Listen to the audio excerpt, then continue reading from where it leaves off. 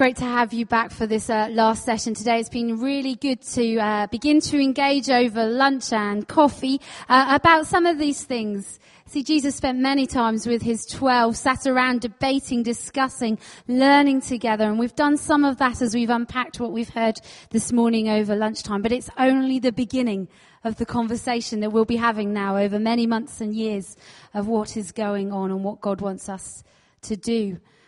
One person came to us over lunch and said, I think that God's been saying something to me all week. And as we listened to her and heard the Bible verse that she was sharing, we wanted just for a moment to hear Shirley speak on that. So Shirley's going to come and just tell us something that God's been doing and saying to her.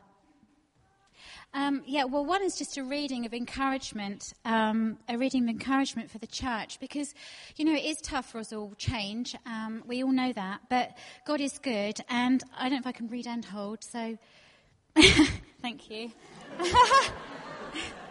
That's lovely.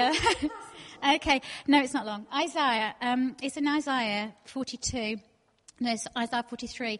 This is what God says, the God who builds a road right through the ocean, who carves a path through bounding waves, the God who summons horses and chariots and armies. They lie down and they can't get up. They're snuffed out like so many candles. Forget about what's happened. Don't keep going over old history. Be alert. Be present. I'm about to do a brand new thing. It's bursting out. Don't you see it? There it is. I'm making a road to the desert. Rivers in the Badlands, wild animals will say thank you.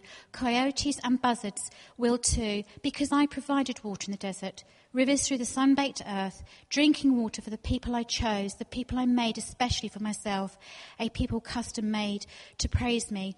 I feel like God is saying, he is saying, it's new things are exciting in him. It's not scary, it's actually exciting. And I know I've only got 30 seconds, but it's important that you hear this one. I had a dream, and actually you could read it for me. Is that all right when I ask you to? It'd be easier. I had a dream last week, and it was specifically for me. I know that. I know what God was telling me. I was a little girl, about 6, and I was standing on the steps, and there was a huge step in front of me, and I knew I had to go up that step. But as I went to go, I felt bad about it. It wasn't right. And the sun was blocking me. I was so hot, the sun was scorching me, and it wasn't right. And I kept thinking, but I need to make that next move. And a voice behind me said, don't go up that step, not just yet. Come back to me. And it was God. I know the path stays the same, but you need to come back to me. That was very significant. 2 days later, I had a reading, and if you read it from there. Set up signposts to mark your trip home. Get a good map. Sturdy the road conditions. The road out is the road back. Come back, dear Virgin Israel. Come back to your hometowns. How long will you flit here and there indecisive? How long before you make up your fickle mind? God will create a new thing in this land. A transformed woman will embrace the transforming God. And although that was private for me, I know exactly what God was telling me. In a different part of my life. When I sat this morning and saw the steps up on the screen, it was like a thunderbolt. He said, it's not just for you, share it. It's the church as well. I've been in this church all my life, all bar 15 years, and those steps, they've always been there. The steps aren't changing. We can go up, but I feel God saying, trust me, come back, do a new thing with me. Sorry, 30 seconds. It was worth every second more.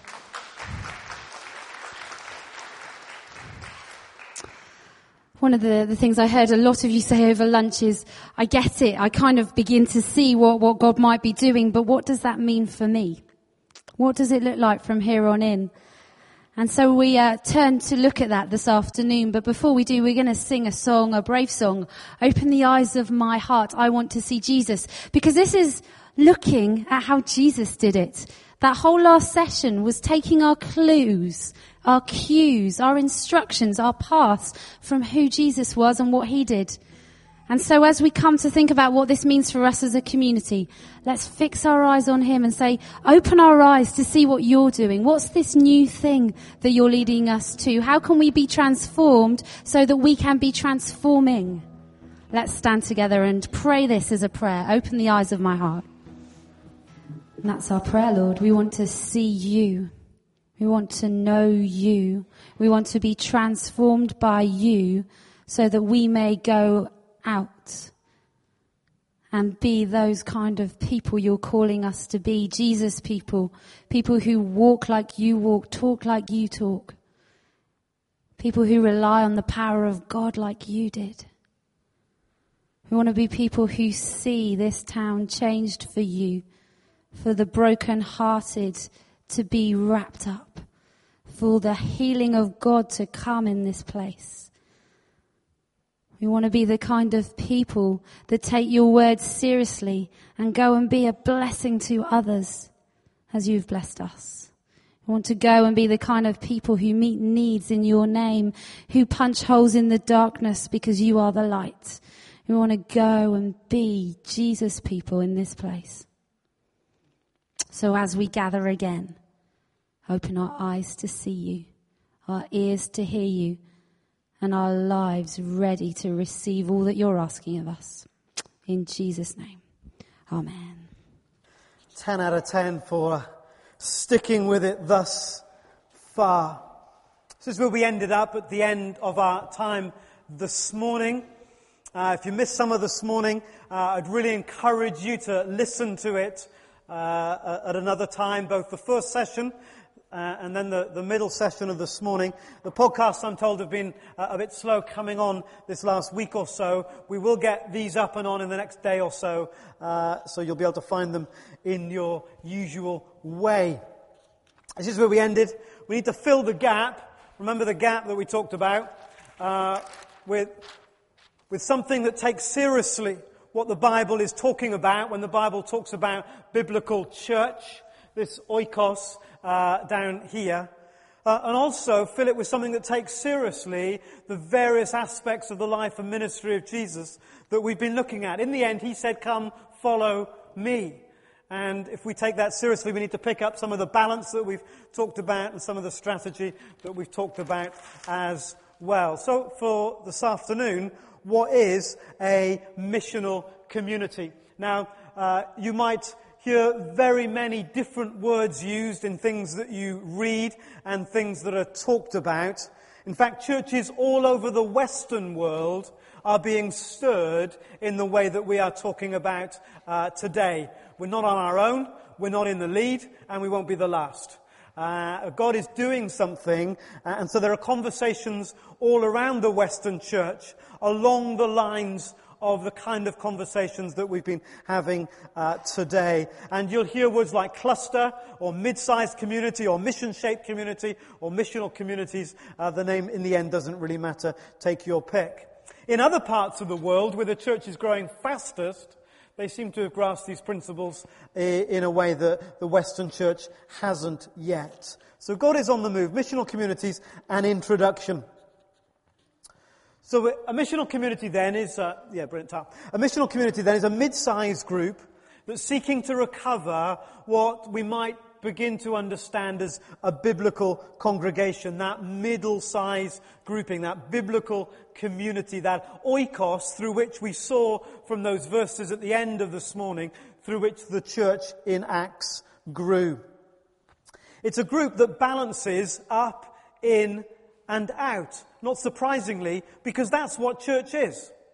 Church is a Jesus movement, a movement of people that connect with God, that gather other like-minded people to build and strengthen them, and then go out to win others. That's what church is. That's what we're called to be in its fullest sense. But a missional community is not only a group that combines up, in, and out, but it's a group that's defined by the out, defined by the missional objective. Any group, it doesn't matter whether it's a church, a golf club, a tiddlywinks club, an aeroplane club, it doesn't matter. Any group of people are prone to inertia. Have you noticed that? Schools are, universities are, where you work is prone to inertia. Now the reason, therefore, that we make the out as the thing that drives the community is because that helps us keep focus. So what if we turn that triangle on its side for a moment? And you have up, and you have in, and you have out. A missional community is a community that's driven by its missional objective. It's driven by its out. And as I say there, it'll come back on the screen in a moment, lay-led and a community, not an event when it works well. Key word then for today, remember from the beginning, was the word and. And. This is something that we do not instead of what we've been doing, but alongside what we've been doing. This is an and. We can't lose this. It's an important part of being a biblical church. We can't lose this either. It's an important part of being a biblical church. But we need to rediscover this. Now, there are a number of issues that suddenly come to mind when we start talking like that. The first is, you will already know that time-wise, you are up to your neck with church. Mary had a little lamb. She also had a sheep. They both joined the Baptist church and died for lack of sleep. So we can't add things unless we're prepared to not take things away, but modify the relative emphases of those things. Remember this cathedral temple model? We do this every week. How often do they go to the temple? So we might not need this as much as we think that we do. The meeting like this. And immediately you will say, but I need it to be fed. You don't understand, I need feeding. And you do absolutely need feeding. You need this. Absolutely, unequivocally. But if you're really going to grow as a Christian, you need this and you need the opportunity to put it into practice. Isn't that what an apprentice does? He gets taught about it, and then he or she has the opportunity to begin to do it. If all we do is this, we talk about it, then we will not grow. We need this to understand our faith, but we need other things alongside it in order for our faith to grow. So when we begin talking about missional communities, and we are inclined to say, but what about church? We have to remember that a missional community is church. Up, in and out. A group of people that are being church in the way that they live together. Let me share with you a few examples. I went one morning on my sabbatical on a Sunday morning. I went to lots of churches during my sabbatical, but hardly any meetings like this. And one Sunday morning, I went to just outside Watford, to a church called St Andrew's in Chorleywood, and then I left where their main church base is and went into the centre of Watford where one of their missional communities was meeting that Sunday morning called Manna. It was a missional community that was driven by an out to reach people that live on the streets. That was the oikos, the network, the social grouping of people that already existed that this missional community was seeking to reach. When I arrived, there would have been about 30, most of them men, but not all, about 30 people that lived on the streets, that were sitting around tables, drinking coffee and chatting together quite effusively, animatedly, a bit like you and I do when we meet each other here on a Sunday morning. It was that kind of conversation. These were people that knew each other, that met each other, that were pleased to see each other and be in relationship with one another. They carried on eating and chatting away for a while, and then one of the leaders of the missional community stood up and welcomed everybody to the morning. And she very simply said, as these men were sitting round the table, she very simply said, how did God make the world? And one man said, he spoke it, didn't he? And then she began to talk about the power of words.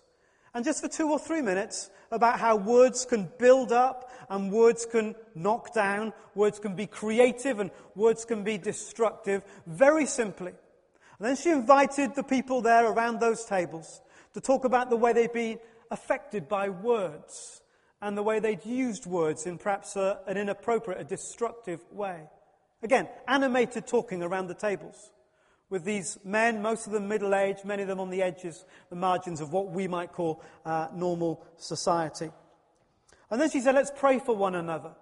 And then they began to pray around their tables. And you could hear them talking about being sorry for something they'd said to somebody else, or asking God to help them where they'd been hurt by something else that had been said to them.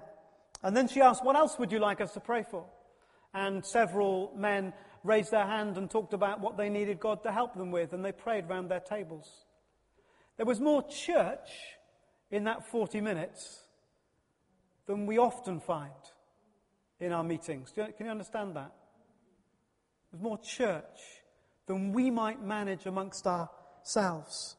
The team that were running it were connecting with God, praying together, ministering to one another. They were huddling together. They were part of an in-group, and they were extending their community into this missional community activity. They weren't in the church of St. Andrew's on that Sunday morning, but they were very much the church that Sunday morning. We could do that. We could do that. It looks very much like Open Door. We could do that. Come with me to Morden Baptist Church. So that was an Anglican church. Come with me to Morden Baptist Church that meets in South London. Morden, funnily enough, just outside Wimbledon. I went to their church, but then I went with them to one of their missional communities, one of 15 missional communities that they had. And this missional community was called Play Days. And it was reaching out to young families. That was the social network that they were trying to connect with. And so several Sundays a month they would take over a local play centre like Wacky Warehouse or Kids Kingdom or Snakes and Ladders. Those are all play centres in Ipswich, for those of you who've got no idea what I'm talking about. Take over one of those and simply put a sign up outside, Morden Baptist Church welcomes you in. Anyone could go in. So as I arrived, the place was full. Kids were having a whale of a time on all the apparatus. Round the tables, there were different members of the team and different parents chatting. Some were reading a newspaper, some were drinking coffee. Animated conversation, people pleased to see each other again. Same kind of dynamic that I talked about some moments ago. And then a little bit later, they said, hey, it's story time for anyone who wants it. Almost, not all, almost all the kids on the play centre came legging off the play centre into another room, and their mums and dads needed to go with them into this other room. Sorry, what I should have said is while all this play centre stuff was going on, there was a table laid out of craft activities, and you could go to the table and make something, just when you were ready, with your mum or dad when you wanted to. They were making animals. The theme was Noah's Ark that day. They were making animal masks. So they'd be doing that for a bit, they'd go back on the play centre. Then there was this call for story time, all rushed into this side room, sat round in a big circle, and the part of the team just started talking with families about the story of Noah's Ark. And then she said, you know, we love praying for people as a church. What can we pray for? And some of the mums and dads around the room started talking about things that they needed help with. And I said to the person I was with, so about how many of these are normally connected with your church? Oh, just about 40. The other 60 are people we're reaching. Other 60 are people we're reaching. There was more church in that moment than maybe sometimes we manage in our meetings. But you know what? We could do that. We could do that. The team that were running it were connecting with God, up, in. They were building relationships together and extending that community out, up, in and out. They weren't in their church building that Sunday morning, but hey, they were definitely being church on that particular day. Come with me to St. Thomas's in Sheffield, a Baptist and Anglican LEP, a joint partnership of two denominations. St. Thomas's Sheffield. They have over 60 missional communities at the moment. One missional community that meets twice a month on a Sunday is reaching out to a social group of mountain climbers. It's near the Peak District. Ideal. Lovely way to spend a Sunday on a day like this. It's getting your attention already. So, they would meet for breakfast at the mountain centre. They would pray together. They would read their Bible together. They'd connect with God. They'd connect with each other. Then they'd go out for most of the day walking in the mountains. And they simply had this mantra that they would talk about Jesus as much as they could with the people that they knew, mountaineers, fellow mountaineers. And then at the end of the day, say 4 o'clock, they'd come back and they'd pray together and they'd talk about how the day had been for them. Up, in, and out. So how many people are coming to faith through that, was my obvious question. Oh, about one a month. was the reply. Now, we haven't got any mountains in Suffolk, so this one's lost on us. But we have lots and lots of hobbies. We have lots and lots of activities that some of us share. We could do that. It wouldn't be mountaineering, it'd be something else, but we could do that, up, in, and out. And so you see, instead of church drawing us out of the community into here, missional community is all about putting us back in to the community. Let's watch on the screen. Missional community. Simple. Bob is the owner of the local hobby shop and president of the Remote Control Airplane Club. Each Wednesday after work, the members of the airplane club get together to race, share in the joy of airplanes, compare designs, and to pass on the knowledge of model airplanes to their kids and grandkids. Bob goes to a church service with his sister on Christmas Eve and decides to become a Christian. He regularly attends Sunday services, finds his way into a small group, and joins the Wednesday night church gathering. He realizes that his commitment to church programs and his commitment to the airplane club are at odds. The church leadership empathizes with his situation but tell him it'd be better to attend the Wednesday program rather than spend time building airplanes. The church leadership also encourages Bob to get more involved in the church, leaving no time for airplanes. Bob agrees. Giving up a silly hobby will be his sacrifice for the Lord. Eventually, Bob's friends begin wondering what happened to him. In their minds, he was a critical part of the model airplane community. When they'd wander into his hobby shop, they'd ask, "What happened to you? We miss you." Bob begins to realize that he's becoming an outsider to all the conversation, significant or otherwise, that always unfolded during their Wednesdays together. Bob explains that he'd found something more important than model airplanes, and he even offers an invitation to the Wednesday night church meeting. Some of the airplane club try out his church because they respect and love Bob. But a lot of them decide not to go because they value the time together with family and friends on Wednesday evenings. After some time, Bob becomes a key leader in the church and hears his call to go and reach those people he knew from the club. Since giving up the regular meeting with the club, his interaction feels more difficult than he'd imagined. After all, Bob, their leader, left them for what seemed to be just another club on Wednesday evenings. Somewhat troubled, Bob decides to take a break from Wednesday night church gatherings and re-enter the world of model airplanes. Some in the church were deeply concerned for Bob's spiritual well-being. Others were disgruntled. Then someone asked the question, what if we resource Bob to be even more effective at building healthy community where he already is? Let's help him to better live out more of Jesus' heart for compassion, generosity, peace, and love among people that know him best. After all, Bob is the most likely access point for those people to encounter Jesus. The church agrees. Bob's church is now determined to help him follow Jesus and assist him in living out his faith in the community that had been built around him. Bob now sees both his dedication to his church and to the model airplane community as critical components in following Jesus.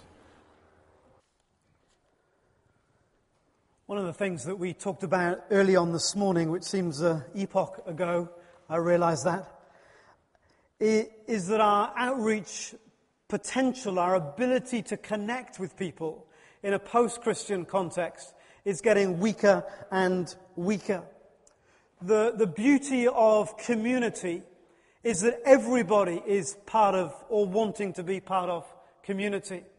There are all kinds of community networks already in existence, and where there aren't, because of the way society has fallen apart, people are desperate for it. Community is part of the answer, therefore, on so many different levels. But I want to think for a moment about our reach into the community as a church in the way that we are at the moment. You might see up there, it's a bit small, but those different size groupings. Currently, it looks a bit like this in terms of our reach into our culture.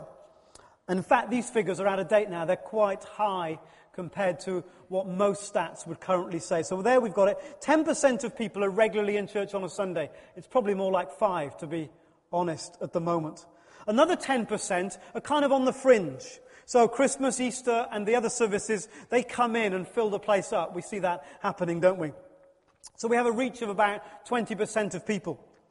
Then statistics suggest that another 20% of the society, the culture, our UK culture, is open but de-churched. That is, they know about church, they understand how church works. In fact, they probably used to be connected with a church, and their life has changed and they just drifted away, but in theory they would be open to coming back. So we could reach those people, in theory. So that's 10, and 20. That's 40% of the population. The rest of the population is a lot harder for us. The next 20% are those de-church, but closed de-church. They know all about church, but they've left for good reason, thank you very much. It's full of hypocrites, and they don't know what they're talking about, and it has no relevance to my modern age. And I've been hurt by the vicar or the parish warden or the minister or the deacon or whatever it might be. So for them, church is a bad thing, and they've already decided that they're not going to connect with it anymore in their lives. And there's about 40% who are totally clueless, who think you might need to book your seat if you want to come to church. Have no idea that church is open to people just to wander in. No idea that a service is available and you can just come in and find a seat. Because where else can you do that? Now, we think that's bizarre, but that's where a lot of people are today. And this is rapidly changing to something that looks more like that. So our ability to reach into the culture with our current attractional forms is getting less and less. We get a thinner slice of the cake as we go. So one of the strengths of the whole community engagement is that it enables us to reach into areas in a way that we wouldn't otherwise be able to. It gives us also a much greater sense of all being involved in the real deal. Remember what I talked about this morning about all our hopes and dreams being concentrated in an evangelistic course which Julie is running. All the best, Julie. Or you coming into church and saying, Simon, make sure it's a good one. Hey, gee, thanks. I'll do my best. This gives us the opportunity to move away from all of that. So this is something we can all be involved in. We can all be part of this process of reaching out, of engaging people. And we'll do that in different ways. In a community, we'll have different roles. We won't all be the same, of course. It gives us the opportunity to learn by doing. And we've talked a lot about that already today. And variety, eventually, you see, if a church only has one missional community, then there's not much variety there. And you see, variety is not necessarily, a lack of variety is not necessarily a good thing. If you don't like singing, Sunday mornings is quite hard for you. Okay? Isn't it? And what would it be like if we could find multiple ways of expressing the Jesus life so that people can connect in a way that is more comfortable for them? That's a question. So, what would it look like to start a couple, several, lots, one missional community? Well, it begins with a leader with a clear vision. We're looking for God to stir people's hearts. It begins with a holy discontent. I'm really bothered about my neighborhood. I really feel a burden for that group of girls, or for that group of young adults, or for the people that I work with, or for the people at my golf club, or wherever it might be. A clear vision driven by out. A holy discontent. Rooted in a neighborhood or a network. So what is the social group that we are seeking to engage with for the kingdom? So we might be tempted to say, well, we want to reach the whole of Ipswich. You'll never reach the whole of Ipswich whilst your goal is to reach the whole of Ipswich. But as we narrow it down and go, well, I want to impact that group of people, that oikos, that existing network of relationships. So what would it mean for us as a church? Well, that represents the vision of the church. Okay, this is where we're going. And our vision is mission and maturity. Okay? But within that broad vision, there could be countless mini visions, missional communities, leaders popping up with holy discontents that could fit within the broader vision of our church. And in fact, as we started talking about this, a number of you have begun to find words to articulate things that God's been laying on your heart. You see, historically, if you had a vision to reach a certain group of people, a church like ours panicked. Because we would think, oh my goodness, that's more advertising, that's more money, they'll want more volunteers, we haven't got any volunteers, help. You understand that? But what if we said, no, we're going to turn the tables on all of that and say, if God's putting a vision on your heart, then we're going to try with all that's within us to fan that vision into flame. So just to give you an idea, God's been stirring Nancy about a vision, and she's going to come and talk about it just for a couple of seconds. Hi, everybody. I think it's just amazing. Can I just say that so many people are still here? This is just so encouraging, and I'm sure, Simon, you must be very pleased about that, yeah? Right, for as long as I can remember, I've had a passion for all things art and crafty. I love sewing, I love clay, I love painting, anything to do with art and craft, I love. And whilst I'm enjoying this, I often find that when I'm immersed in some sort of creativity, I really hear God speaking to me in any kind of creativity, whether it's knitting, sewing, that relaxation that it brings, I think grounds me, and I find myself in God's company and listening to what He wants for my life. And whilst I'm listening, I'm thinking, yes, that's what I want to do. This is really where I want to be. And one day it occurred to me that I could actually share my passion for things creative with my family, with the young girls in my family. And so I invited them. I said, would you like to learn to sew? And to my utter amazement, they said yes. And I was amazed because I didn't think youngsters, young girls especially now, were actually interested in sewing or crafts or anything. And they really were. But I wasn't actually prepared for what happened next, because this was kind of just a bit before I started doing the huddle with Simon on a Wednesday evening. And when I was teaching them to sew, what I found was that conversation started to flow with them. And they were telling me about things I had no idea that were going on in their lives. Absolutely no idea at all. I learnt about all their concerns, the things that worried them. And as I was listening to them, I found myself speaking to them, reassuring them. And it was just amazing to be in that situation where I could actually speak God's word. I hadn't thought of that when I'd invited them to come and learn to sew.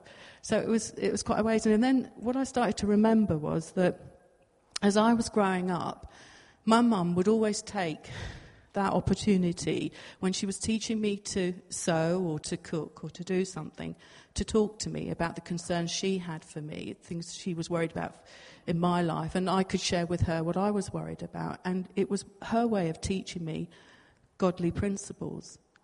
And I happened to mention this to Kerry while she was doing a coaching course with me, and she said, what you have here is the beginnings of a missional community. And I kind of went, what? Because it was really just a throwaway comment I'd made to her, but actually it resonated with what the Huddles was trying to do. So I kind of went away, I prayed about this. I've spoken to other people, other women within the church, who are also praying for God's discernment in this. And, it just fits in with everything that Simon's been saying. It's something that I love doing. It's not a hardship for me to sit and teach somebody to sew or to do some kind of craft, because I love it so much. And it just opens that, that space really to have that conversation and to hear from these youngsters. So I'm aiming it at teenagers from about 13 to 18, and I hope that, and pray that, God willing, I know He's in this because He's really put His, put it on my heart, that we can reach out to these youngsters who, in this day and age, it seems to me, don't often have an opportunity where they can just be relaxed and free to talk. And so that's where I'm at.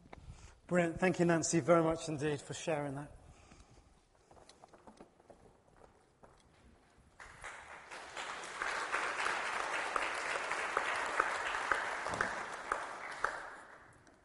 So it starts with a leader with a vision.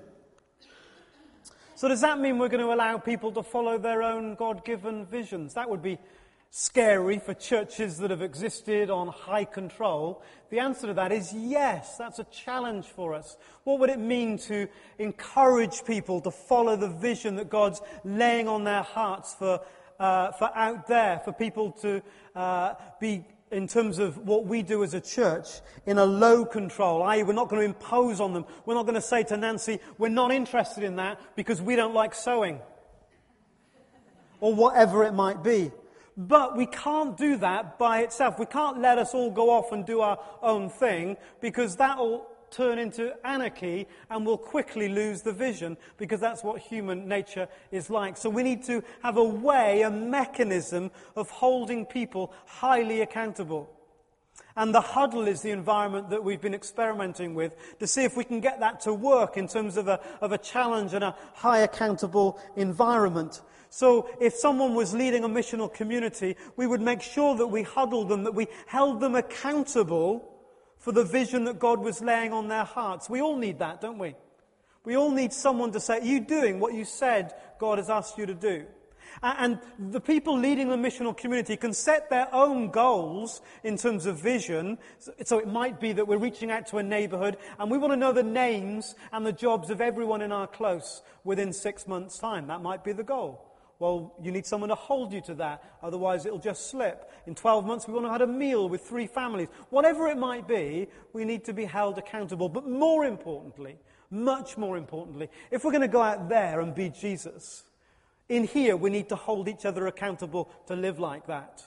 And do you know what? I need you to hold me accountable to live up, in and out in my life. And I've got a feeling you do too. And so we need to create this environment where we're allowing people to follow the vision that God's laying on their hearts, but we're holding them accountable clearly at the same time. And then, of course, if we're going to start a missional community, the key is in the name, community. A leader is not a community. Are there others that are following?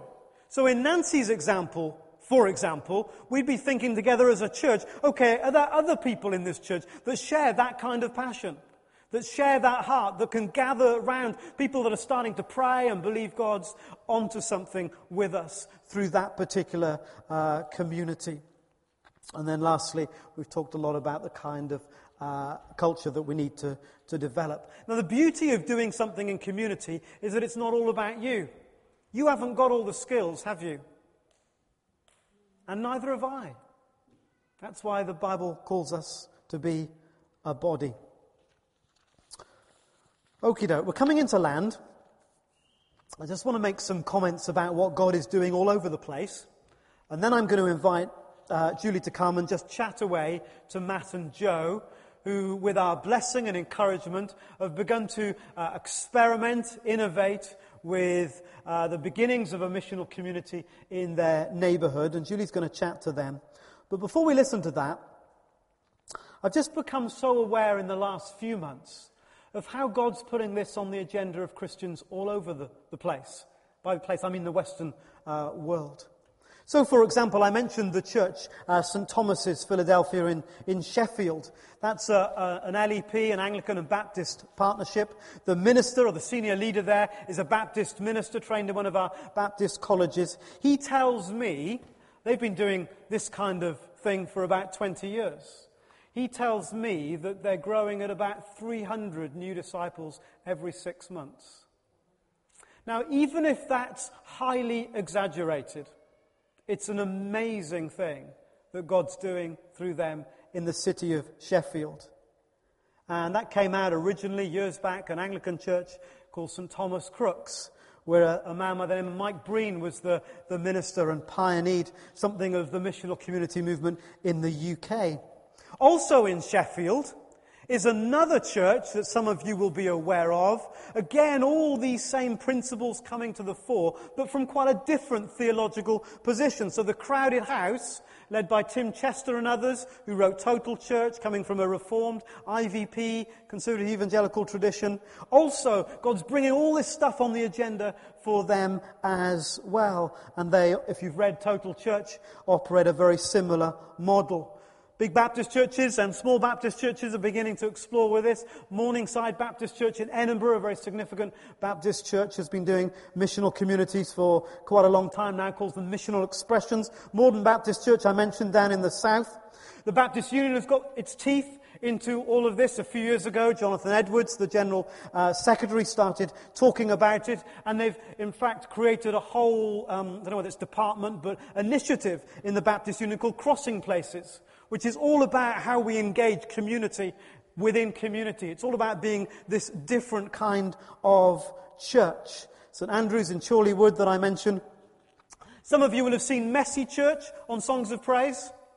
No one owning up to watching Songs of Praise, but some of you have seen it because you talked to me about it. Again, this is about how do we create church in the community? How do we capture up, in and out, not in an event, but in a set of relationships?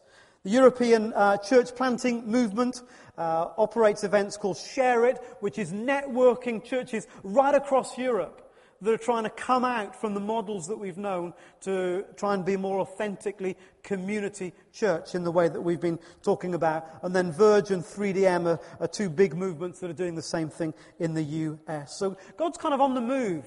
That's just a very quick snapshot of what God is doing in the way that he's stirring people. And I'm excited about that. Christians from all backgrounds, all flavours, all traditions, saying we need to rediscover something of the Jesus way and to become all that he has for us. Julie, Matt and Joe, would you come?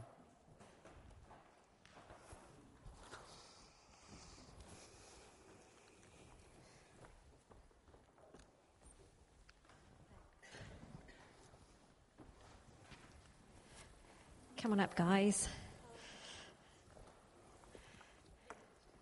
So, I won't put that on there. Can you tell us a bit about the passion and the vision that God's been growing in you guys in the last few months? Yeah. Well, I've always felt that the park near us is a great resource to have been used, and we just love enjoying time with our family and using the park. So we thought, why not bring those two things together and just join with other families in our close, in Meadowvale Close, to try and reach out and start a community and to get to know our neighbours a little bit more, because we don't know them very well, even though we've lived there for six years. So, yeah. So the vision is about your community then? Is that what you're saying? About the people that live around you, or who in particular are you trying to reach? Yeah, well, we thought about families in particular, because families is what we know, family is what we are. There's also quite a high proportion of elderly folk down the street, but so we did wonder, first of all, which way to go. But we thought we'd do family first, because, again, that's who we are, and we felt more natural in that way. So that's kind of your out expression that we've been talking about. Tell us about the up and the in part and how that's been expressed in your group. Well, first of all, we start with prayer. So we probably meet about half an hour-ish when we can before to pray with each other. And then afterwards we then get together with the other families, and we've been having shared lunch or coffee together. It's been really exciting, actually, because it's a couple of, particularly one family that are quite new to the church. We didn't really know them before, but God's really brought us together, and it's been really interesting to start sharing each other's ideas and visions that we have for the area, and our heart for people that don't know Jesus, and how can we do that together. So you've obviously been doing this as a family with other families, and of course your children have been involved in this. How's that been for you?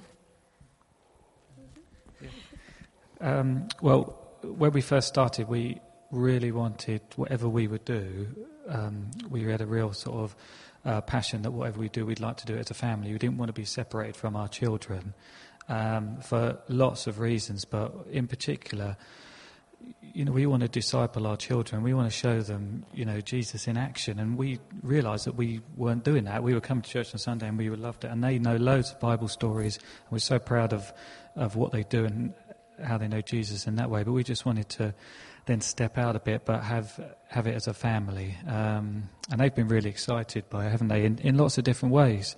Alex in a sort of a more mature way and sort of really sort of understanding what we're doing. James just loved just going to the park. And Jacob loves meeting the teenage girls. So,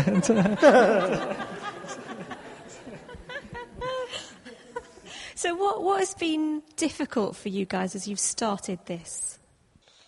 Yeah, I think whenever you step out for Jesus, I think the key is to remember you are in a spiritual battle. And I think when we sort of both Matt and I decided, yes, this is the vision, yeah, we really want to go for this, we started to get doubts, can you really do that? Oh, can you knock on somebody's door and say, oh, they're going to think you're crazy, they're going to think, oh, that person's really weird, put obstacles in your way. But I think the thing that kept us together is to really remember God's vision and to keep on going with it, because he's planted that in with you, not to stumble and not to give up, because we were so surprised when we knocked on people's doors about the openness, and everybody said, what a great idea. I mean, obviously you get the odd person that not so keen, but in general, we've been really pleasantly surprised. Yeah. So what other things have been encouraging for you in the last few weeks? Well, lots of things really. I mean, just not necessarily the fun in the park that we do on the Sunday. We've had one family that's coming every time regularly, and if we'd have thought at the beginning which family that would be, they would have probably been at the bottom of our list of. So that's God, isn't it? So that's been fantastic. It's been lovely, and also during the week and at different times of the day, we've just been speaking to more families and more people in our street in a more intentional way, and just to sort of connect with them, haven't we, really? And another area, as Joe sort of talked about earlier, was just getting to know the Carringtons and the Fullers who have been helping us with it. Just really lovely. It's just sort of to do that, as it says there, together. You haven't got to do it on your own, and it's just been so wonderful. Like, Melody speaking to, a cousin who, that you hadn't seen for ages, who lives locally, and Amber as well. Just really, the girl from the family that's coming, just wanted to know if Amber was there. So it's every member of our families, God's using in as it says there, in their own strengths. So that's just been wonderful to share that journey as well. Thank you. That's really great to hear that as a community that these things are happening. And what could we pray for you in the next few weeks and months, do you think? I think we'd like to pray for clarity about where to go to next. Obviously, we've got 21 people in our community now. We've been meeting on the park, which is obviously going to be winter soon. So I think we need to think about together where our vision is, where we feel God is saying where we need to be next. A lot of the pictures are showing maybe people meeting coffee shops, or just for God to really plant something in our hearts about where we should be placed. Great, thanks very much, guys, and I'm so proud of you.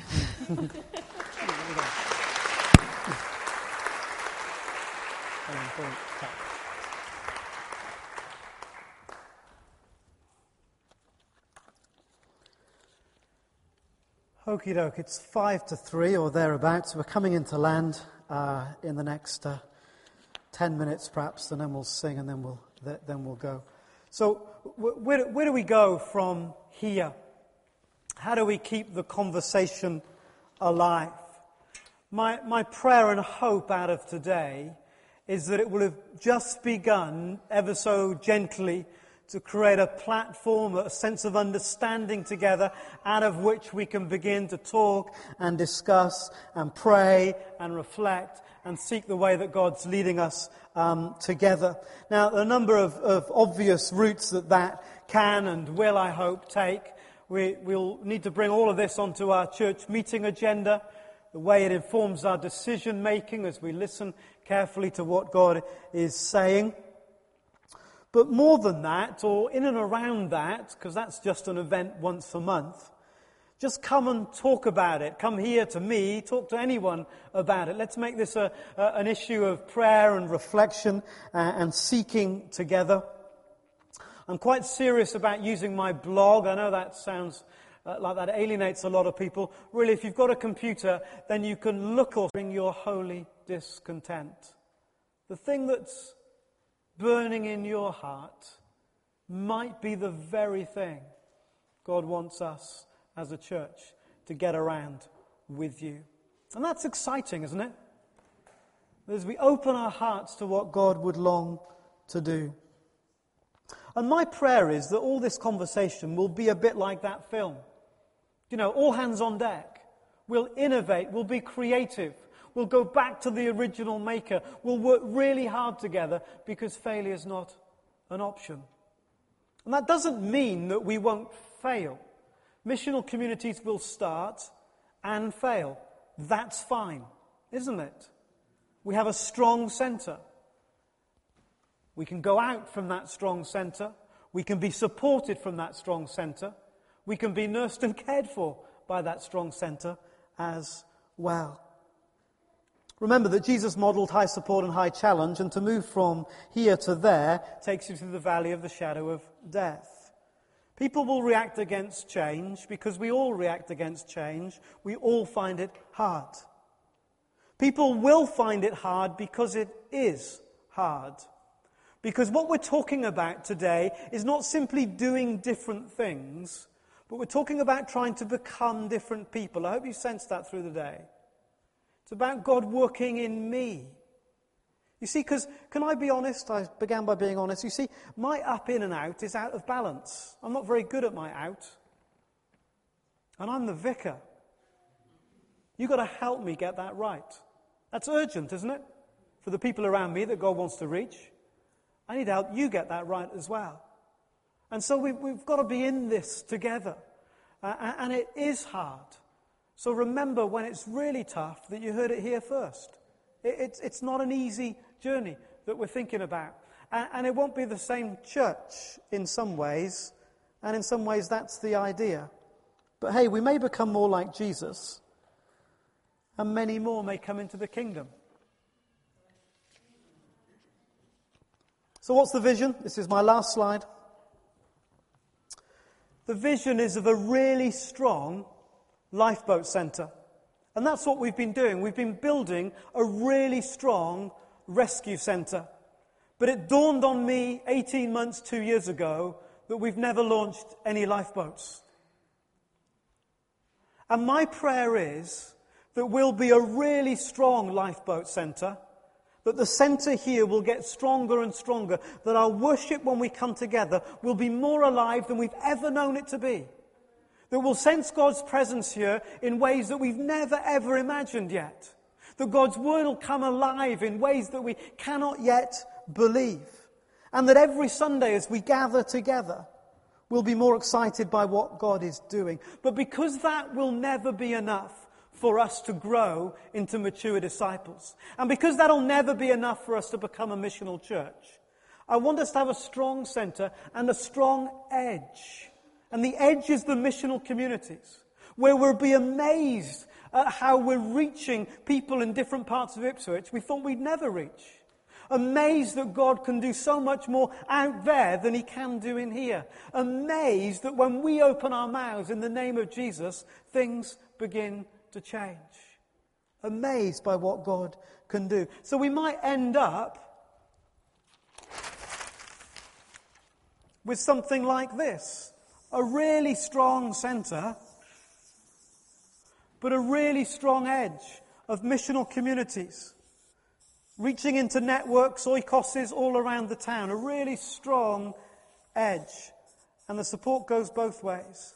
And so in a given month, you're part of a missional community, and you will come into the centre, and you'll go back out to your missional community. And we'll live in that rhythm, because we need both. We can't just have one. And it would be an absolute disaster for us to say, remember where I began, the word and, to say all of this, we don't need this because it's not working, we need this new thing. That's rubbish. That's a lie. That's not what we're saying. We need all of this, and alongside it, we need something else in God's agenda that fills in that missing space. I suppose I'm asking that in these months and years ahead, that we'd be a really grace-filled community. Some of us kind of thinking, wow, this has just blown me away. I don't know where I am. I can't get my head around any of this. Others of us perhaps are quite excited about it and want to leap in. Let's have the grace.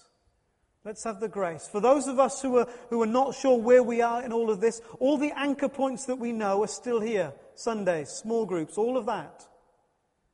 But let's have the grace to allow people as God calls them, and we learn together to launch some lifeboats with a lot of encouragement and a lot of celebration.